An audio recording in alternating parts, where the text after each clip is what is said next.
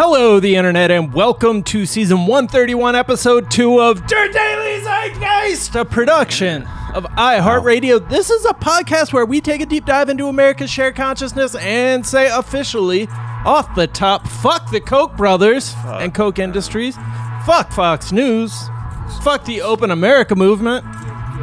It's Tuesday.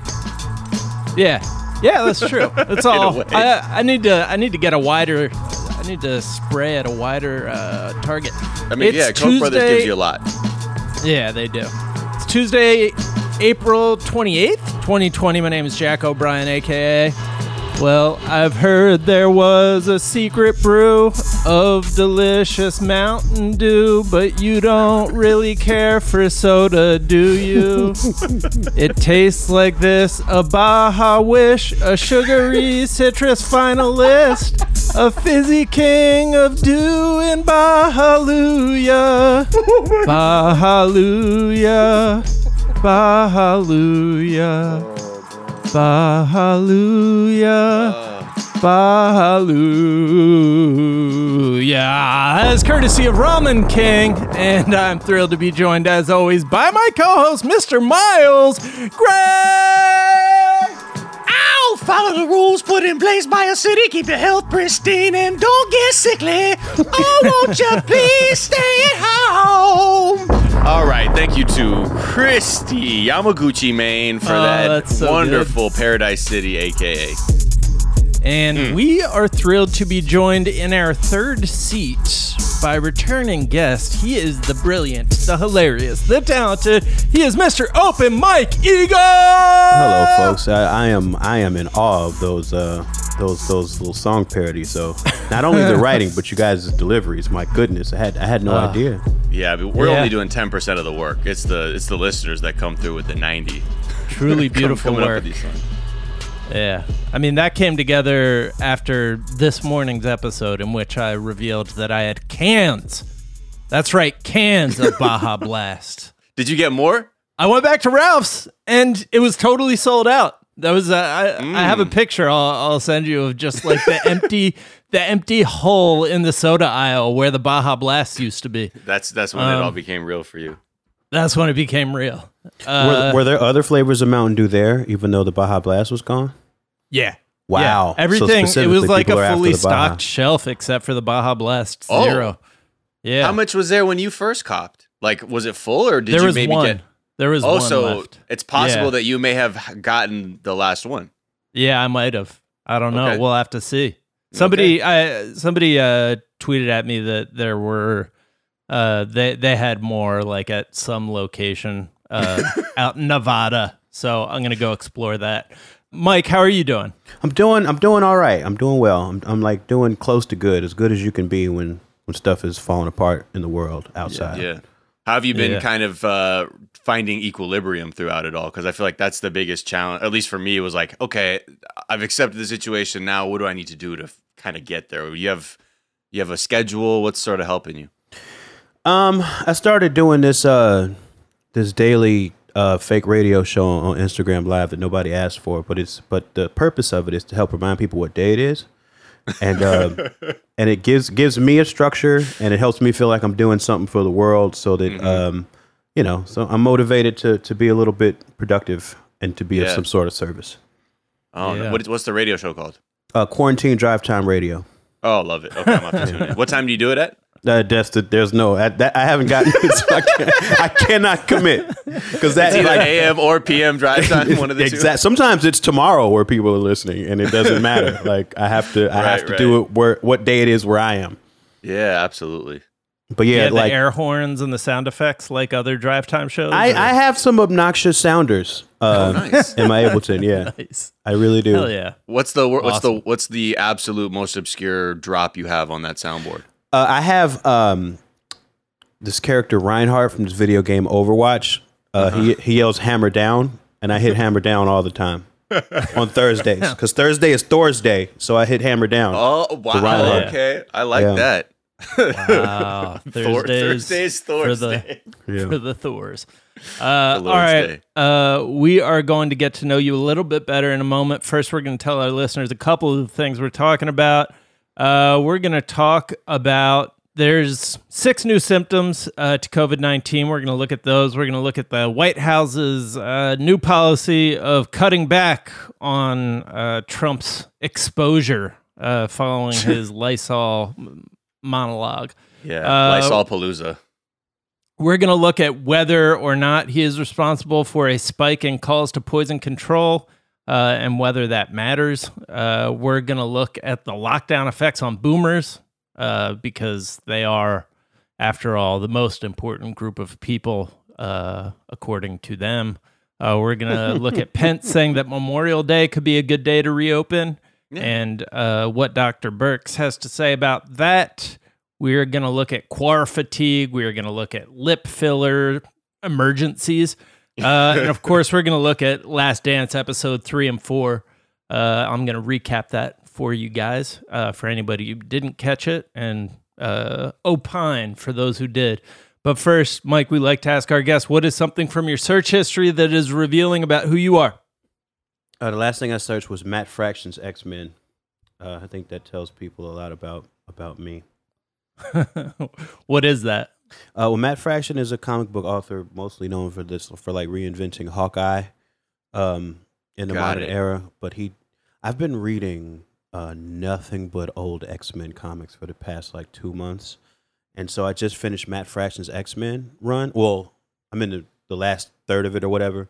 But I searched it on Google because I needed somebody to talk to about it, and nobody cares. Like people don't make old comic book content the way that you think they would. So I read this thing on an island, and I remain on an island because nobody cares. When did it come out? Oh, I think maybe like 2008, 9, something like that. Oh, okay. Yeah. So, YouTube was not popping for. Are you reading them? Are you reading the physical books, or do you have like Marvel Unlimited or? Yeah, I got the Marvel app, so I read everything on my iPad. That app I've grown to love even more and more. I downloaded at the end of last year because I was reading the Ta-Nehisi Coates Black Panther on there, and then I was like, wait, I forgot there's all these Star Wars expanded universe books on there, plus like old Jim Lee X-Men that I grew up loving. Yeah, and it's really intuitive the way the app works, like going from panel to panel, because it's. You'd think it would I could watch it on my. I was reading comic books on my cell phone. I was like, "There's no way I'm going to cram a whole page on here." But they do. The interface is really, really good. Yeah, comic book stores are in trouble because it's too easy to have every comic book in my backpack. You know, right? Exactly. That sucks because that was like a fun thing to do. Right? Like it's like going to the record store was like, that was a really fun activity that is just going to disappear. Has disappeared. Yeah. There's, comic book distribution stopped too. Right. So there hasn't been any new comics since like the last week of March. Wow. Yeah. Shit. Is there anything to like try and digitize it, or are they're just putting everything on hold back when they can start selling physical copies? They're putting everything on hold because they had manufactured a certain amount of those physical comics already. Got it. And they don't want to have it where like they sell everything digitally, and then when the comic book store is open, there's this backlog of all these physical books that won't nobody want. Right. Yeah, that makes sense. I'm watching a lot of comic book YouTube, guys. I know a lot about the business. Yeah, got to know about these things. What is there any comic book YouTuber that you recommend that is like really good at bringing people in? I like this guy, CBH, his Comic Book Herald. His name is Dave, but so it's Herald, not like the name, but like Silver Surfer's the Herald of Galactus, like that kind of Herald. He does these really good reading orders on his website, which has really helped me dig back through X-Men history.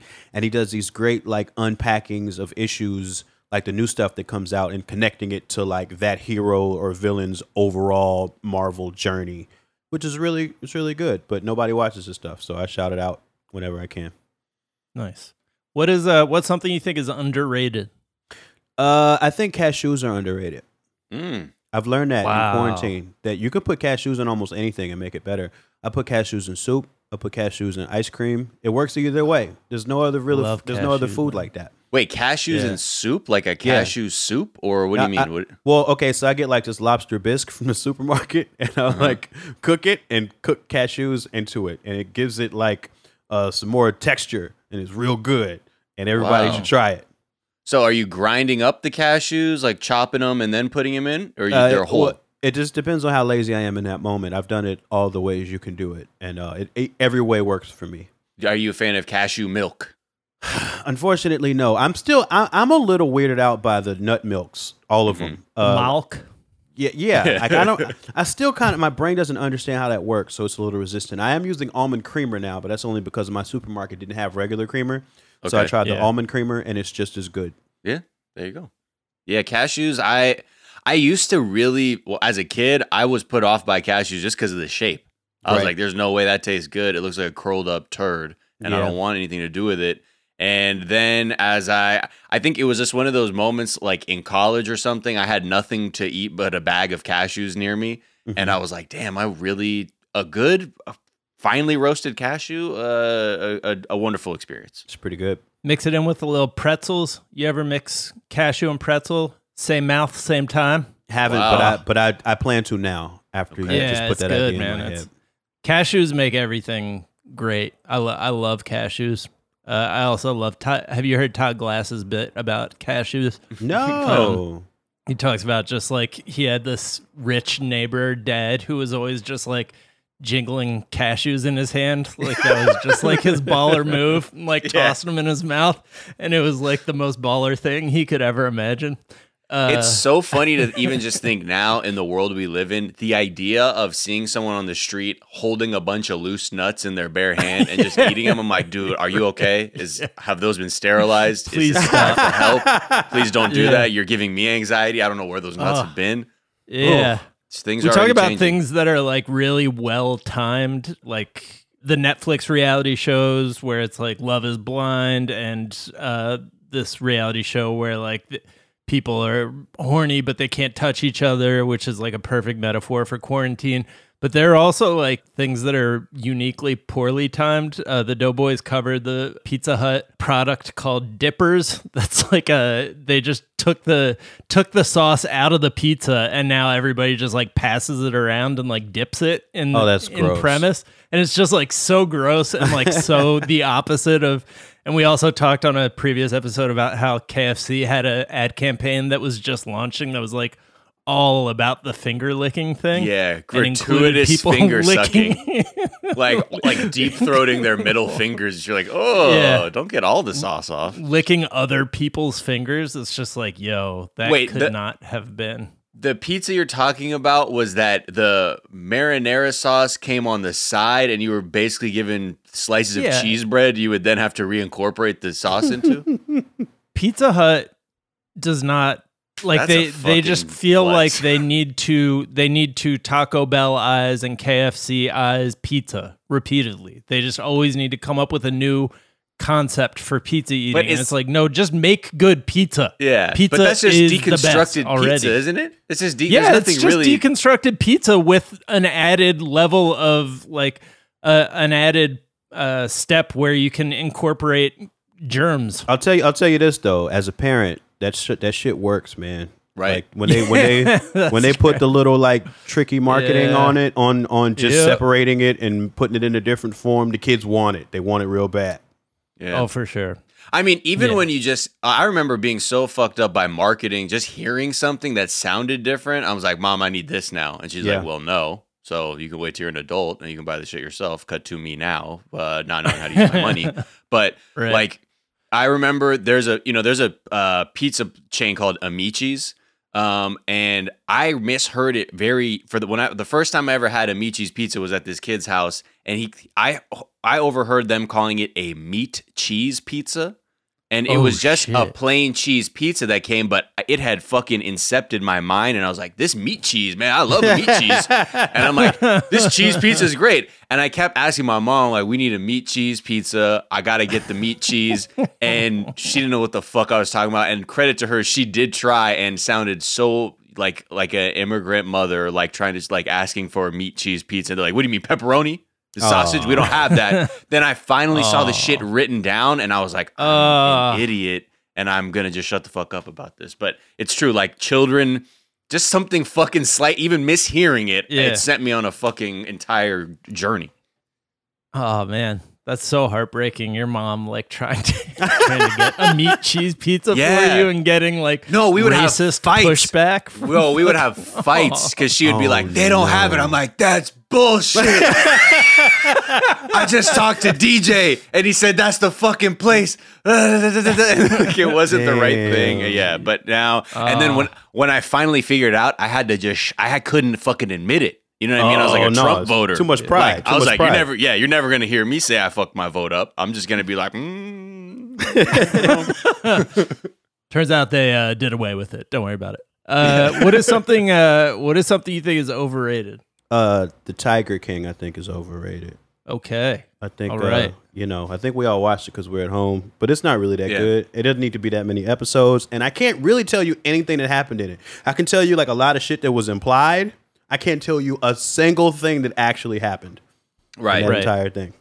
It would maybe just be like non sequiturs. They're like, "Hey, man, I remember that one time I think he was just shooting like a huge ass shotgun at some tannerite. I think I remember that part." And that's about it. And then like just the music videos. But yeah, I wonder if like a lot of people's like backlash or the evolution was just because so many people talked about it. Like we're just like, it was fine. Is it that I'm trying to figure out like how we would have responded 6 months ago to this? You know what I mean? Right. Like if we would have watched it as much, because I remember when I saw the trailer for it, this is when I was suspecting that we were going to have to begin locking down or like working from home would be the new normal for a second. I was like, oh shit, okay, some garbage to watch when I literally have all this time. But I wonder if I would have, I don't know.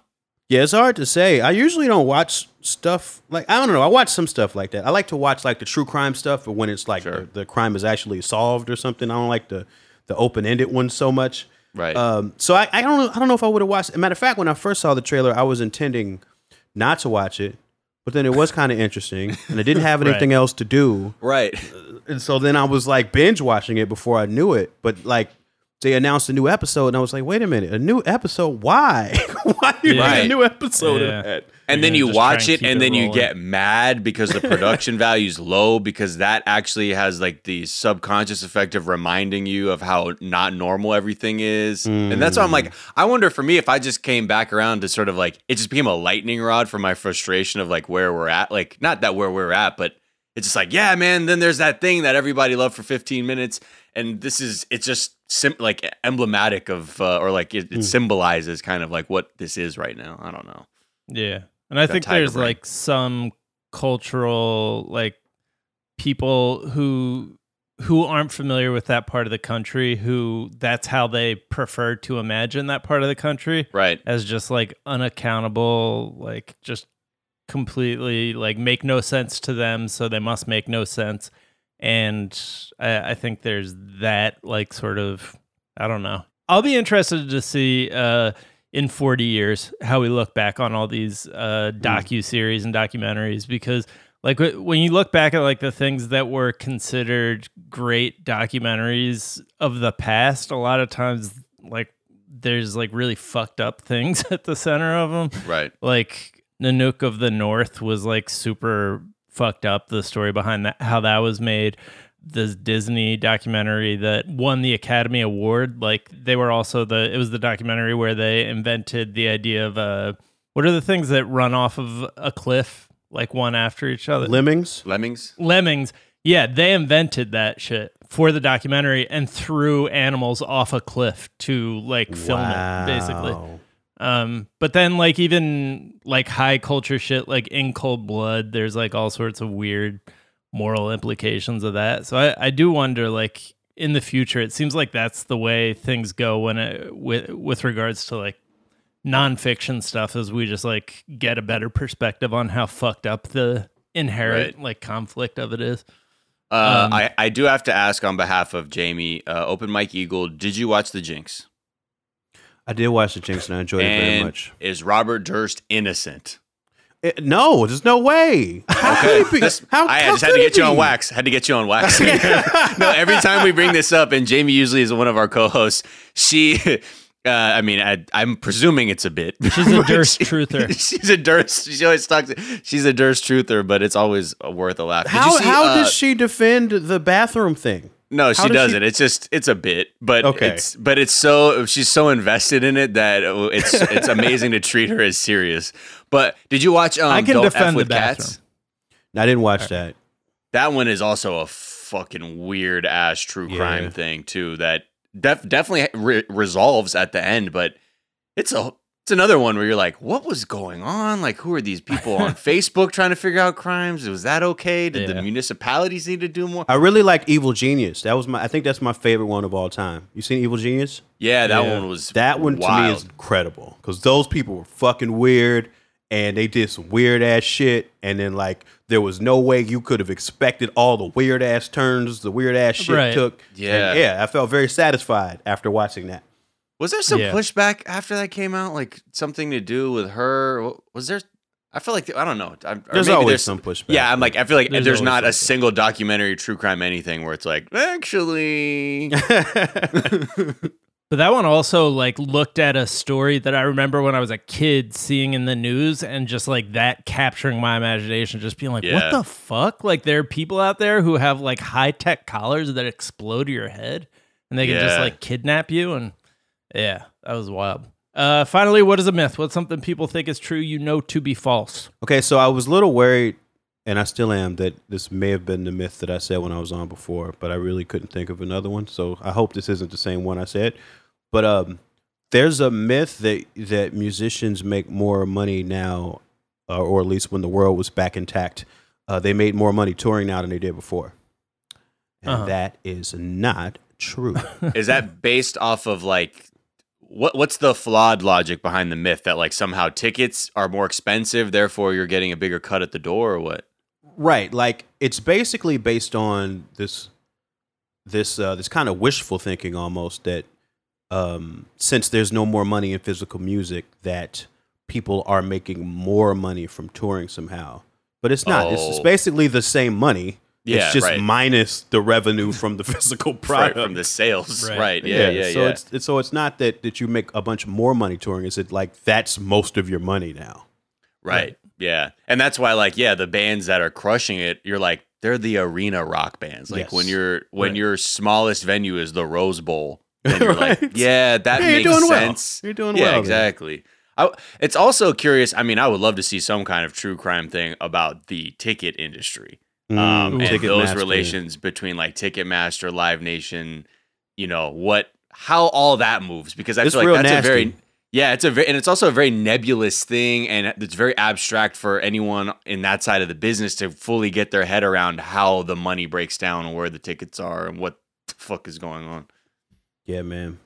There's basically like Rock Nation, since Rock Nation is a partnership between, the old Rockefeller people and Live Nation, they just own a bunch of venues, right? Which is a weird thing. That's a weird thing that like they own a bunch of venues and they're able to promote their artists that way and make sure they have spaces to perform and well promoted events and all that sort of thing. It's right. When you're really independent, all that shit is a real drag. But I guess it's just where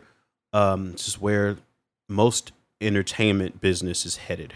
Right. I mean, that's the thing that's illegal in the film industry, that they had to get rid of the monopolies where the studios also owned the theaters, because that just is too much of a vertically integrated supply and demand chain that they can just control everything. That got overturned though, didn't it, recently? It's going to slowly, Like it's been up in the air. I thought Netflix bought a theater. I thought because it was that had loosened a little bit, and that's why they're trying to figure out if they need to relitigate this, because they're like, are we just gonna slide right back into that? Yeah, because AMC is dying right now. So there's going to be a huge void in that market, and I know the production companies in the world, the studios are going to want to step up and try to fill it. Yeah. Yeah. Oof. Disney. Yeah, God, there's just going to be theaters that only show Disney movies. That's what I'm thinking. Maybe that's really how in Demolition Man the franchise wars occurred. Is there's some kind of depression, and a lot of the big companies had to sort of go into hibernation, and then as they looked to whatever the future was, maybe saw holes, starting to corner new industries, and then boom, Taco Bell's on top. They've won the franchise wars. Yeah. And then what that means for, music or film too. Yeah. As if that's Demolition Man, but it is, man. It's all Demolition Man. I was watching. We're probably going to get to talking about The Last Dance, but I found out in yesterday's episode that Dennis Rodman's hair dyeing whole gambit came from Wesley Snipes and Demolition Man. The first time he dyed his hair was when Demolition Man came out, and Wesley Snipes had blonde hair. He dyed his hair blonde. And then he liked the attention that he got from it. So yeah, and then he got Madonna, and then Madonna changed everything. Yeah, exactly. It all goes back to Demolition Man. Mm-hmm. I've been saying it forever. I always see, in my mind, this was like a thing I'd always think about, because if you remember, there's a Robert Townsend film called Meteor Man. Yeah. And the kids in that movie were rocking bleached afros in that movie. And I always thought, people were like, man, Wesley Snipes. I was always a Meteor Man truther when it comes to the bleaching the fro thing from the early 90s, because I'm like, no, man, Meteor Man, the kids were rocking that swag before Simon Phoenix was in San Angeles 2032. And as I look, Meteor Man came out on August 6, 1993. Demolition Man came out October 8th, 1993. Wow. So they're only 2 months apart. So it was just in the... It was just a wave. Firmament. And I'm sure some other hair historian stylist can go back and actually say they're referencing another thing. But for me, I always remember that first sort of real, truly mainstream representation of that look came in Meteor Man. All right, guys, let's take a quick break and we'll be right back.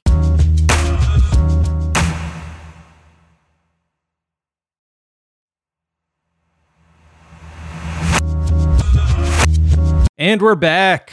And the CDC has added 6 new symptoms to the COVID-19 list.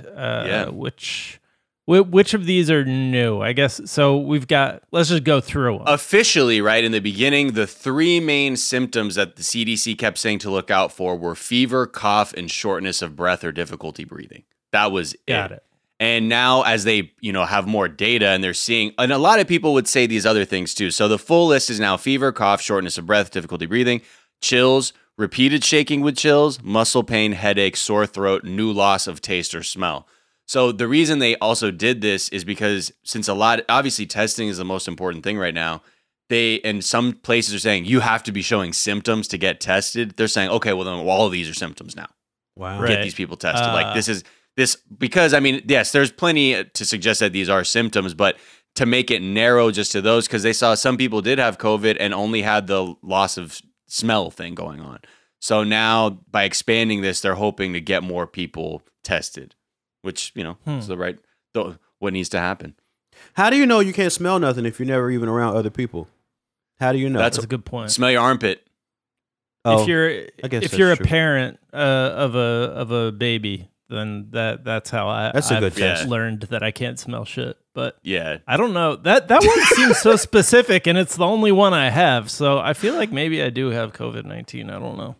It's like, you're like those dudes in Fury Road who are addicted to that chrome, but you're sniffing diapers. You're like, keep me alive. I know I'm alive, baby. Yeah, I think it's really and the reason I said armpit is because the moment I thought I'd lost my smell, for some reason your pillow, you can kind of get this same if you ever have your face in your pillow, there's detergent, whatever, your head, you can smell it all. And it didn't happen to me in bed, so I had to immediately go to my armpit just to be like, is there some remnant of funk that the nose is working? It's the only time funk is ever positive, Yeah. It's good. And I'm no hypochondriac, but I have a problem reading symptoms because I feel like I have them immediately. Everything on this list, when I'm reading it, I don't have these things, but I feel like I do. I feel like I have chills. I feel fucking fine. Suddenly I got chills. Chills with body pain? So I'm like, well, I did go on a run this morning. It was really cold. It was chilly, and I was aching. Could be. All right, guys. Well, let's talk about the continued fallout from what I think is still Donald Trump's last press conference. When he got up there and started suggesting that people somehow inject UV radiation or bleach into their body, into their lungs to kill Clorox, or that doctors should do that. And on the one hand, it was like, that's just another stupid thing being said by the president. But this one seemed to, for whatever reason, be one that even his followers, even his base, like sort of wobbled a little bit. They were like, wait, what the fuck? Well, yeah, some people had to do the thing, be like, nah, he meant to say that. So actually you look stupid because you don't understand English is what he suggests. It's like, okay, please. And I think, again, people need to realize what most people are responding to isn't the fact that he's saying shit like, oh man, like we gotta check out the Clorox remedies and shit like that. It's that this man looks like he's winging it on stage in the middle of a pandemic. I could give a fuck what he said specifically. It does not inspire confidence in me to see the commander-in-chief take the stage and then look around and be like, hey, I don't know, should we look into this UV light stuff? How about maybe Clorox? What are you doing in between these things? Dude, shut the fuck up unless you're going to say something. And I think that's why the White House is now trying to pivot a bit to say, okay, we need to, clearly this is fucking not working. And we want to come out with just more focused briefings, because it's funny, like the New York Times and Washington Post kind of were analyzing how Trump speaks during these briefings. And they were just basically like, yeah, he mostly uses the time to like suck on his own porcini dick during the fucking briefings. But like, you don't need to analyze that to see like what you're seeing. It's like, yeah, he does. It's a ton of self-praise. It's a lot of blaming other people, and absolutely zero empathy. That's like the hallmarks of the briefings. Yeah, somebody pointed out like towards the end of last week that like he just hasn't said a single empathetic thing, and I had sort of taken that for granted because he's clearly like just narcissistic beyond the capability of feeling any sort of empathy for anything. But it is wild to imagine literally any other president, like, and how like their whole job would be, you know, making it seem like the government is empathizing with them, like while all these programs are being put into place. Yeah. But he is neither empathizing nor putting those programs into place, it seems like. Well, and you'd think that with now the death toll, they're saying it's will very much likely surpass the death toll of the Vietnam War this week, that even then, you know, like a question like that, it's like, we're looking at a tremendous loss of life. Like, we're going to top 60,000 pretty soon, which is like the fucking kick-ass, we did a great job number that Trump was talking about earlier. Like maybe a month and a half ago. But even in those moments, just doesn't register. Tens of thousands of lives lost. Just boop, nothing. Maybe we should blame China. And like that's all they have. And what's interesting too is there was this puff piece in Politico written today about Hope Hicks, who famously left the White House, who was like the Trump whisperer. And we had reported how she had come back, and we're like, that means like they're having a hard time getting him under control. In this puff piece, a lot of the excerpts just read like they're straight shit talking, or just it sounds like she completely is terrible at her job. I just want to read a couple things because a lot of this is directly related to the coronavirus response. It says, for Hope Hicks, it marked a challenge unlike any other, trying to develop a communication strategy for the president to carry with a wartime footing in an election year. The former White House communications director urged the president to act as a frontman for the coronavirus, a leader who could offer calming messages, critical health information, and important updates on the progress of the White House's response efforts, instead of delegating those responsibilities to health officials or the vice president. Then, this says, along with Kushner, Miller, and Staff Secretary Derek Lyons, Hicks urged the president to give an Oval Office address to the nation to convey the seriousness of the pandemic amid Americans' rising anxiety and volatility in the stock market. That was the March 11th speech that went so fucking bad because it was poorly written. No one really vetted it, and they just let him do his thing. Again, right. This is the work of Hope Hicks, apparently. So, I mean, to be fair, with literally any other president, that would be the right answer. It's just but you've been working with this man long enough to know you can't go up there and do that. For sure. You just got called on in the pitch meeting and you didn't come with anything. So you said, Oval Office address. Yeah. One of the stories that seems like it's getting a little bit of traction that we wanted to fact check is the idea that Trump's Clorox speech was responsible for a bunch of calls to poison control. Wow. Because people were saying there was a spike in calls to poison control, but there's been articles fact checking it, and it seems like you can't necessarily tie the two because there's just been a overall spike in calls to poison control because so many people are like over disinfecting everything. Like people are like dipping their groceries in bleach and shit. So everyone's there's just more of that going on in general. So people like dipping packs of Chips Ahoy in bleach. Yeah, Wow. Pizza Although Hut that pizza probably wouldn't be as bad as like dipping an apple in bleach. And then, that's what you don't want to do. A piece of pizza. It's the Big Dipper from Pizza Hut. Yeah, exactly. No sauce, bleach instead. In bleach. Pass around a bleach packet. That's right. I mean, people have to, I mean, I guess this clearly shows that people aren't reading enough. One of the first things I was thinking was this kind of stuff. Like, okay, shit, does this mean like I have to wash my fucking like anything maniacally when I bring it home to eat? And a lot of the experts like transmission through food is very low risk. Yeah. But they still say, you can take precautions because absolutely the bacteria can live on all of these things.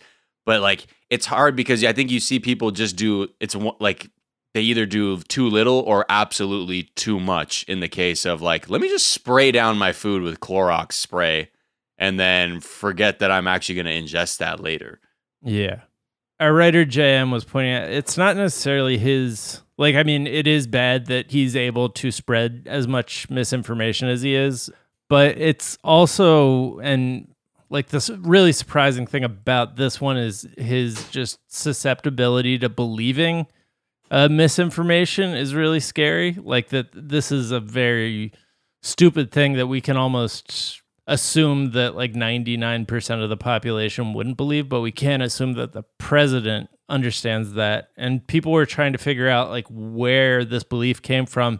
And apparently just days before Trump made that statement, he got a letter from Mark Grennan, who is the leader of the Genesis 2 Church of Health and Healing. Oh, boy. And he told Trump that drinking his chosen brand of bleach that he sells can kill 99% of the pathogens in the body and can rid the body of COVID-19.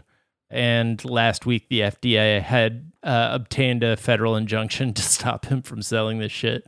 But yeah, they think that their bleach can cure. He's tried to get his bleach used to cure anything from cancer to HIV to autism to the common cold. Wow. And they're saying that Trump, his interaction with him may have led him to this conclusion? All we know is he got a letter a couple days before, and that specific idea somehow got into his head. Well, he famously does not listen to people, and even when it came to when they asked him how he was going to go about reopening the country, like he kept saying that it was going to be partly based on his instincts. Like he kept saying that. He was fucking weird. Like he doesn't. Yeah.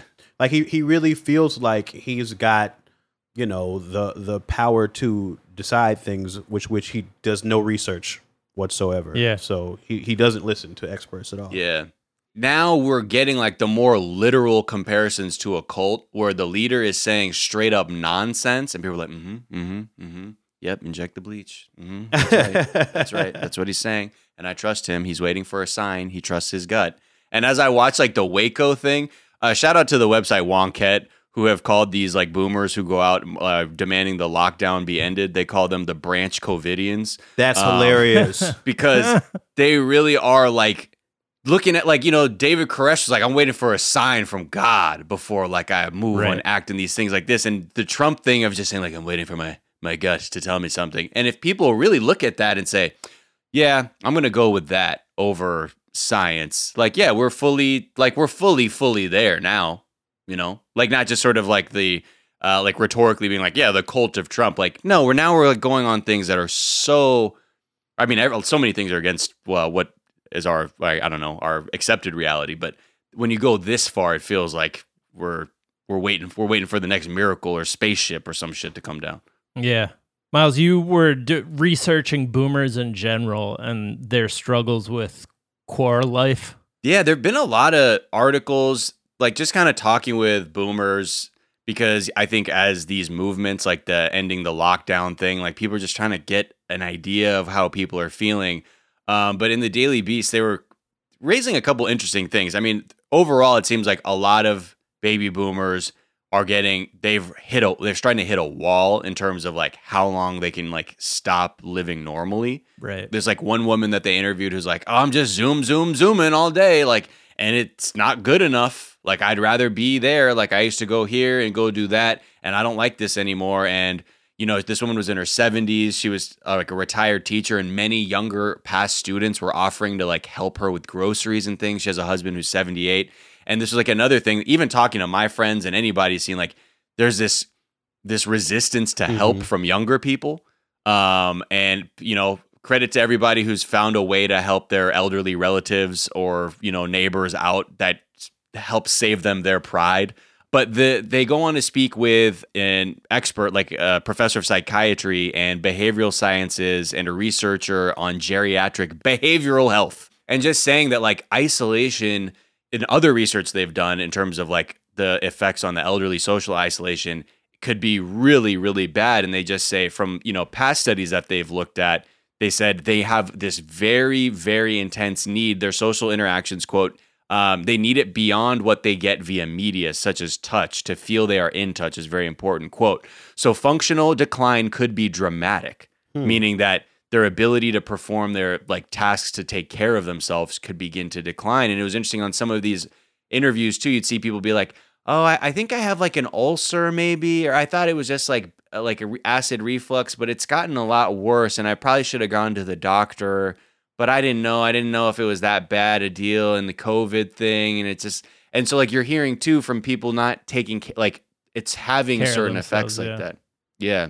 Yeah. It's a lot of this shit overlaps with depression, and like some of like the quarantine is just like enforced depression. Like I had to like force myself to start exercising because like you really can like more easily, I'd say, fall into the behavioral patterns of just being like, I mean, I definitely did. I don't want to speak for other people, but it was easier for me to lapse into behavioral patterns that I've had with depression than in other times when I can like get out and do stuff outside of the house. It's been really interesting to note in my own life how, like, you know, a lot of my choices were based around like going outside. Like, you know, like there's only like, I feel like there's only like a tenth of my wardrobe I access right now because like all the rest of it was built around like going places and seeing people and wanting to make sure they hadn't seen me in the same thing. And like, you know, all of this stuff that I wasn't even consciously thinking about, but was just like motivators of why I would make certain decisions. And like you say, like it's really easy to just fall into a pattern of like nothing matters. Which is a very easily door for depression to open and set in. Like I had to like another reason I'd started doing that quarantine radio show was that I had to decide that it was one Monday so that I would stop drinking. Right. I had to like put an end to the weekend. Right. You know? Yeah. Yeah. Enforced Mondays. Yeah. The other things, the other experts they were talking to, they were saying they were raising some alarming points. Now, granted, a lot of the isolation research that's been done with the elderly was done completely out of the context of this quarantine. So they're not saying this is what's going to happen, but they're saying typically the effects of isolation can be really, really, really terrifying. In like a recent study that they had put out in terms of looking at elderly people who were going through chronic isolation, they said 25% increase in the risk of death from cancer, 29% increase in the risk for heart disease, a 32% increase in stroke risk.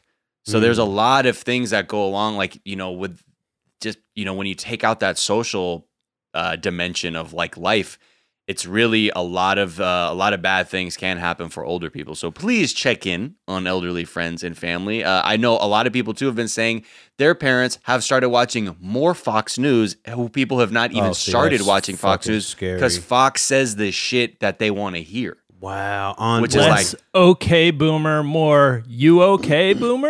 Yeah. All right. Exactly. I have a report from my neighborhood. There's the people who live across the street from me are older, and they have a party every Sunday.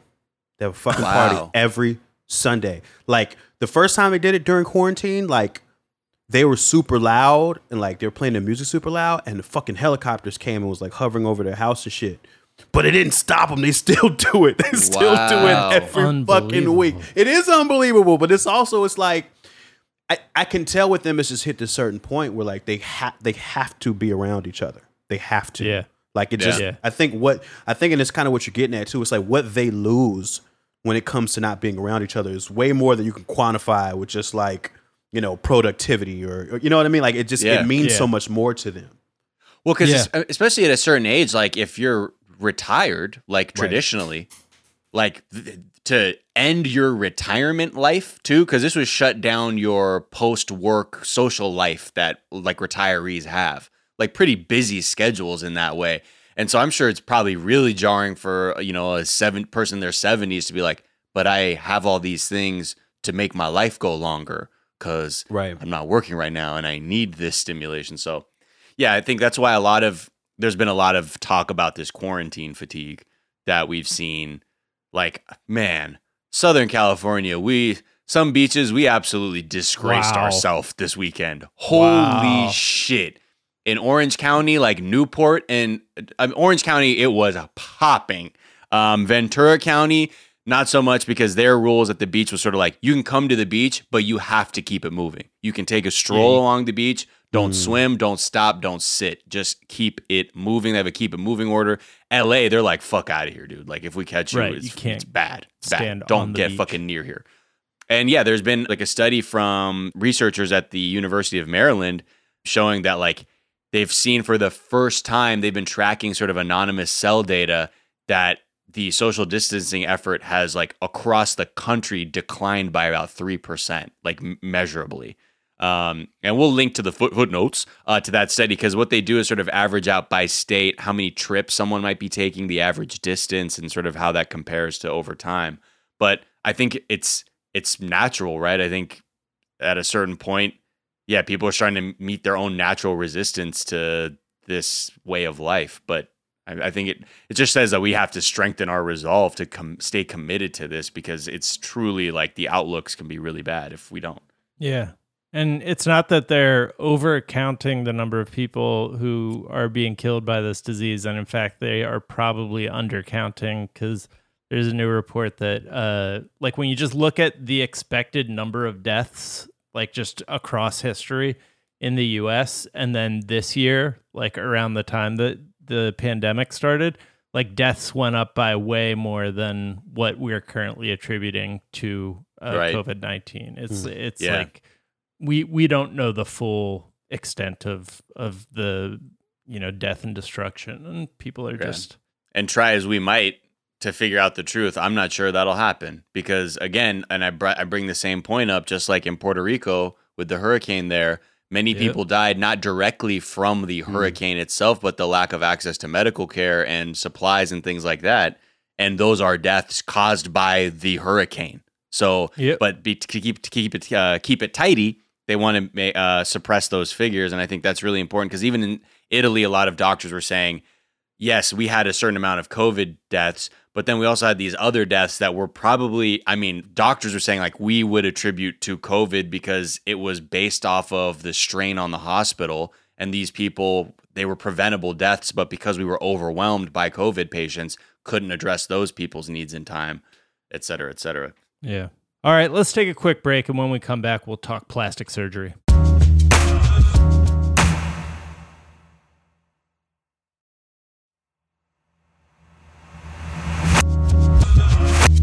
And we're back, and it's been a couple weeks for celebrities of not being able to get in the chair with their favorite plastic surgeon, and I mean, not just celebrities, other people who have cosmetic adjustment dependency.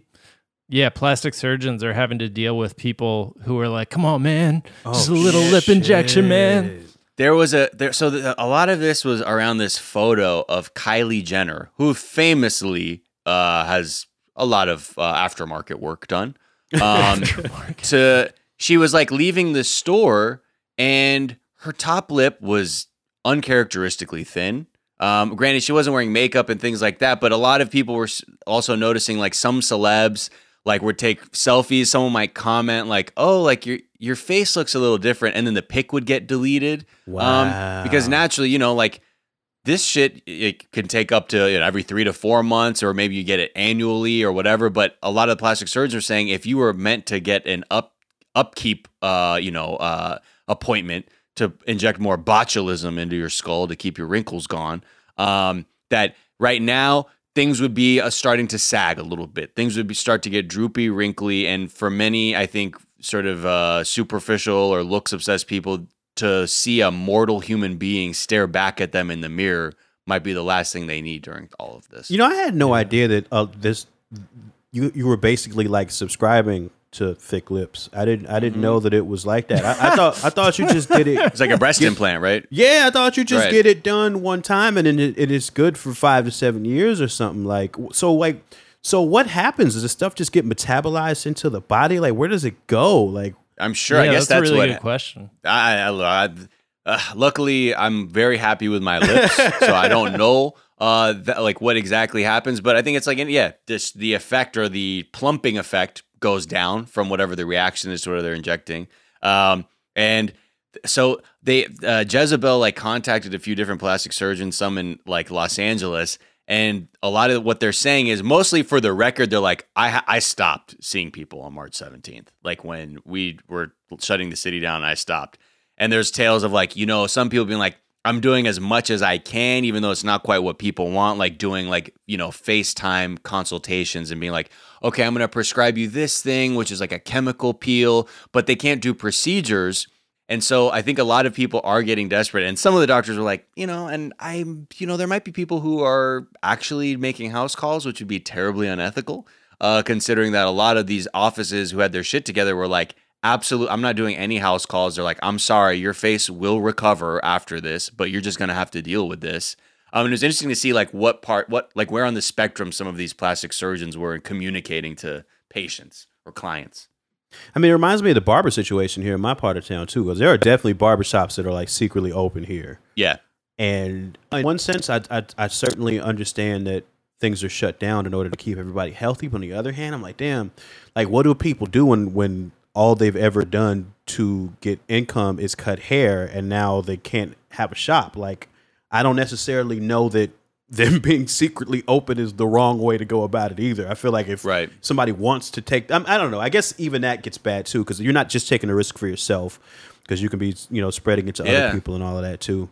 I do think about it from the hustler's mentality too, and I don't quite know that telling those people they can't make any money for 3 months is cool either. Well, I think that's why to really have a fair and balanced discussion on what we do is we have to begin considering people like that in how we support them when shit like this goes down, rather than being like, hey man, just your team, no sleep, get on your grind. It's like, no. We have to also be able to tell people even if your income might not be able to be verified a certain way to get this kind of assistance, that you still need to extend that assistance to other people, because the option is to put other people at risk. And I think that's what you see in some states like Georgia. Killer Mike has and his wife own a chain of beauty salons and barbershops, and they're like, I don't care what the governor says.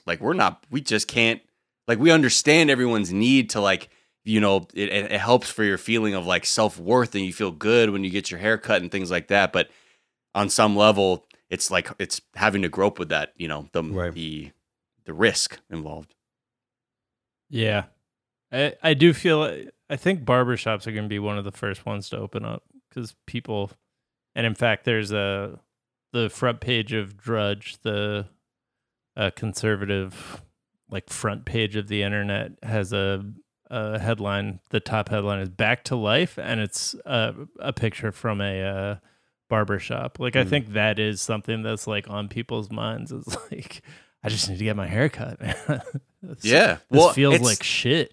I don't know how many I've seen. I look through my Instagram stories, and I've seen so many white guys panic shave their head. Yep.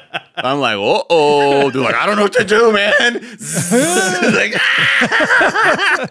I guess this is how I'm dealing with it. I'm like, I guess this is what I don't know. I've always had I always cut my own hair, but I know that feeling though too, when you just sort of you're looking at it and you're like, fuck it, man. I don't know when I'm getting out. I might look the same when I come out. But there's also a lot of great there's like this comedian in England who's been having his followers send him photos of their home haircuts, and it's so funny. Like it's actually if you ever want to give someone a laugh, cut your own hair and share it with the internet, because there's like photos of these guys wearing like literal metal stainless steel bowls. Mixing bowls, trying to perfect the bowl cut, and still it comes out fucked up and they're screaming in frustration. But we get it. We're all dealing with it. And I think even to Mike, what you were saying, like, we have to kind of confront our tendencies of like always needing to flex or stunt or like look a certain way or appear a certain way too. Because I'm like, I have like a rotation of like 3 t-shirts and like 3 shorts and underwear that I'm like, I don't need to I don't need to complicate this. Like this is the rotation. And then thinking like, I have all this extra shit too, which like I get is fun and you like, I don't know, but this even for celebrities not being able to get their lip injections or whatever, I think on every level, some person's examining like what their outward life was like and how much that, affects their day-to-day decision making. For sure. All right, guys, we have come to the point in the episode where I'm going to recap episode 3 and 4 of Last Dance, the Michael Jordan Chicago Bulls documentary.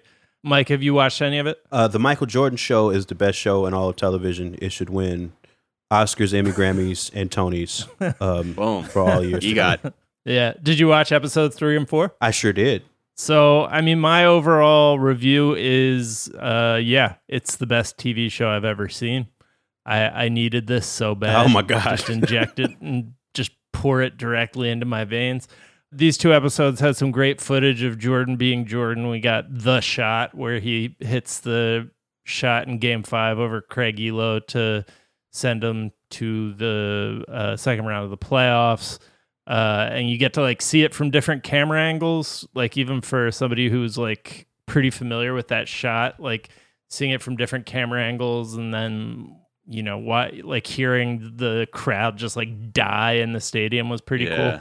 I feel like I've only seen the one main shot, which is from behind MJ when he takes that shot, and then the fist pump where he just where he Craig jumps up and Elo's soul leaves his body. It looks like he kicks Craig Elo in the face, but he just has metaphorically kicked the entire. Yeah. And then like Shoryuken's the Holy Spirit, basically.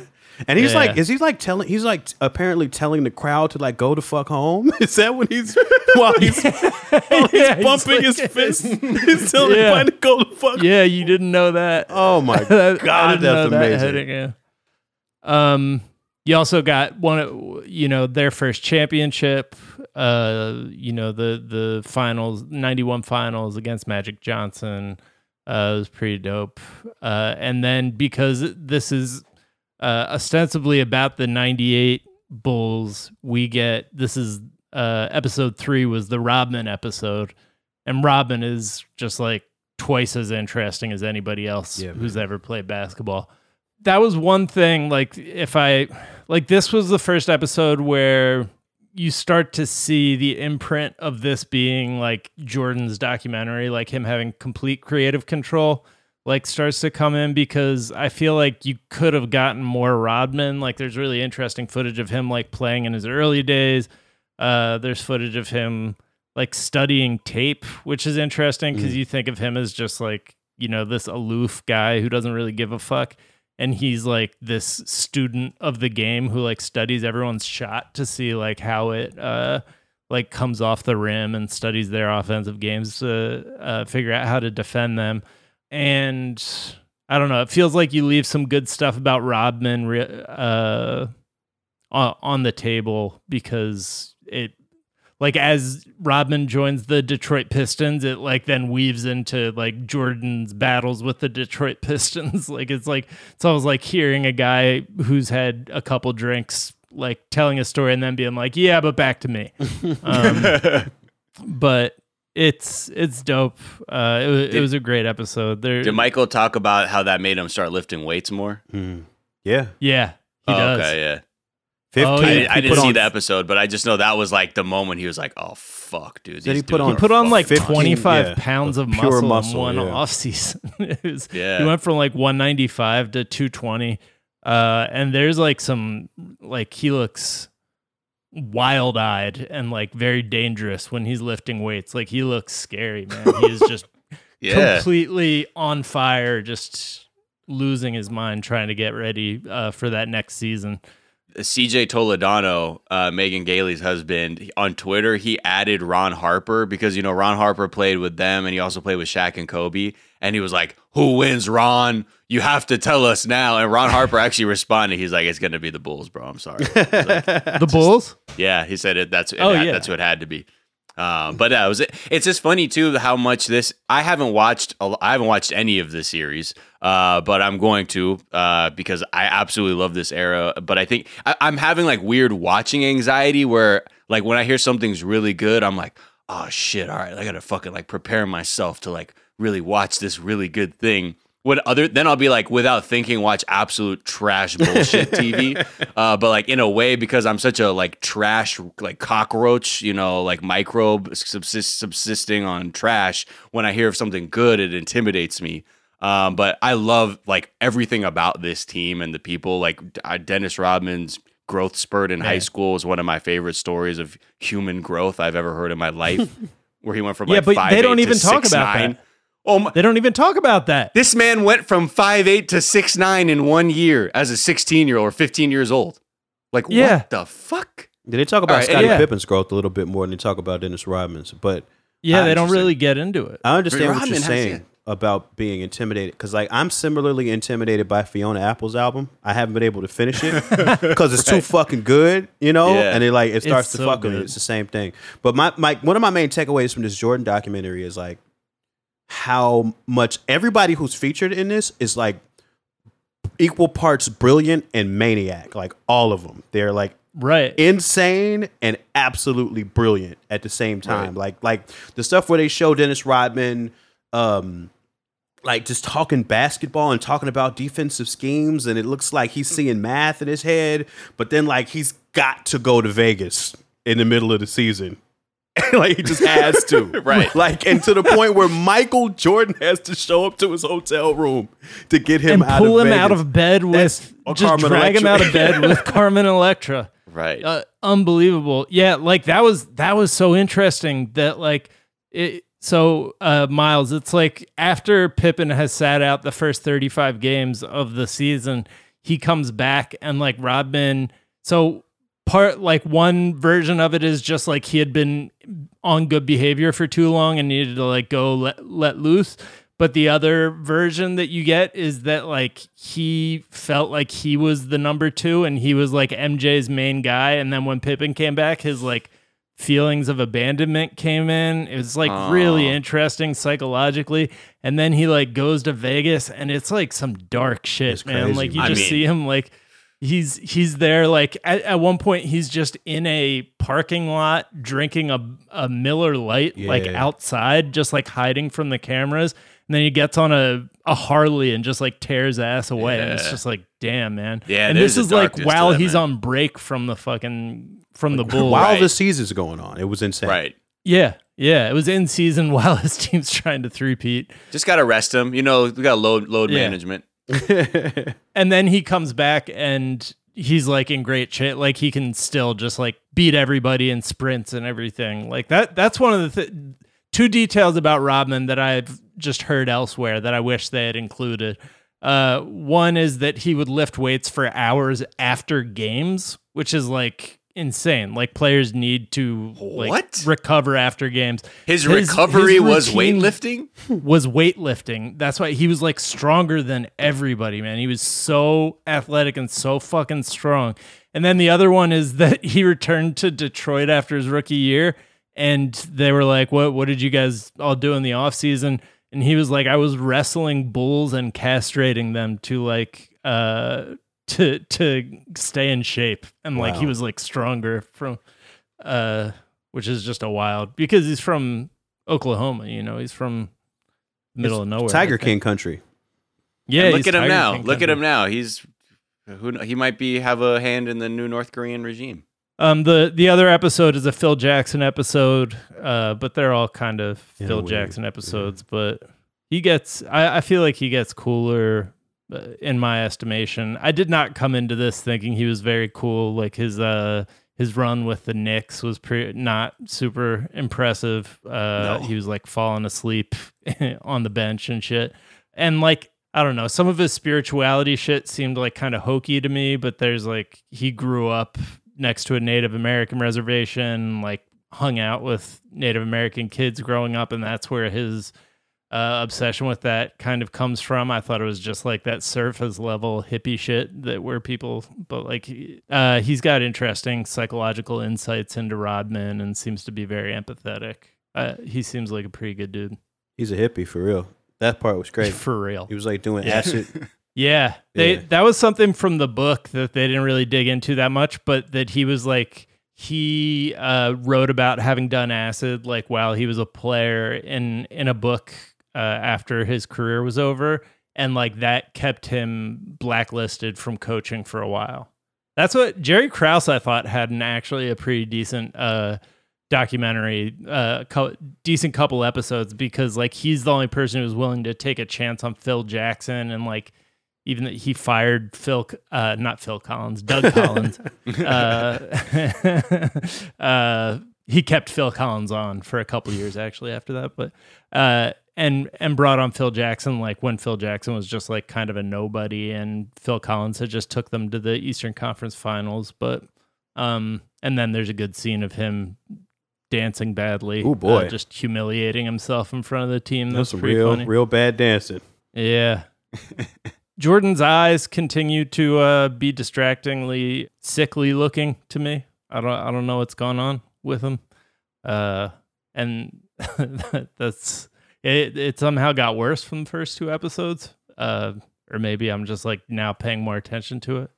That and seeing Horace Grant for the first time was surprising. Horace Grant looks like he's about 39 and a half years old, and I cannot accept it at all. He looks incredibly young. It makes no sense at all. He looks like a different person because he's like lost all his muscle definition, and so it is so uncanny because it's like, and now here's Horace Grant, who is just a different person who is the same age as the person the last time you saw him, or like not much older. It's just very weird. He looks younger to me. I can't deal with it at all. Yeah. Overall, though, 5 stars out of 5, I'd say. Everybody should be watching this. Well, Mike, it's been a pleasure having you, man. Where can people find you and follow you? Twitter at Mike_Eagle, and I'm really pushing my Patreon right now because I can't make any money doing anything else.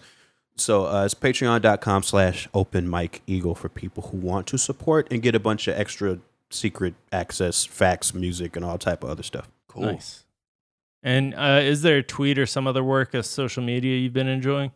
Oh, I like this one tweet that says, having a baby is like the Dark Souls of Tamagotchi. That's a lot of references in one, but I really like that a lot. Wow. That is from, that's from Grimes.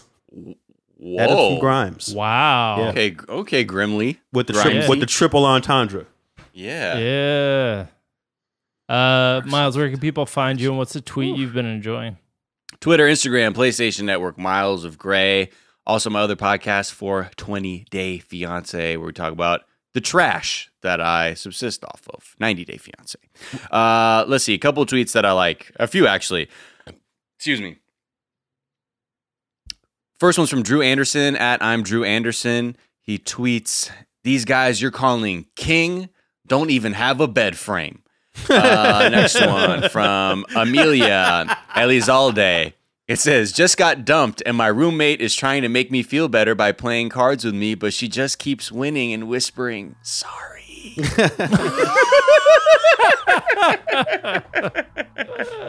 And then another one, because of the Last Dance. I knew this obviously has something to do with it, but this is a video from past guest Mamadou Ndiaye, who was showing this moment where I believe is what you're referencing, where Dennis Rodman is envisioning like tactically what he does on the court. And his caption is, this is how I give directions to tourists in New York. Yes. Boom. Click and go back this way. Boom. Here. Click and go that way. Boom. That way. Click here and go back this way. So it's just a very, very confusing description of directions. So appreciate that one. Tweet I was enjoying. Rabbit Cohen tweeted, the Furby's eyes are on the front of the head, which implies that it's a predator. Very scary. You can find me on Twitter at Jack_O'Brien. You can find us on Twitter at Daily Zeitgeist. We're at The Daily Zeitgeist on Instagram. We have a Facebook fan page and a website, dailyzeitgeist.com, where we post our episodes and our footnotes, where we link off to the information that we talked about in today's episode, as well as the song we ride out on. Miles, what's that going to be today?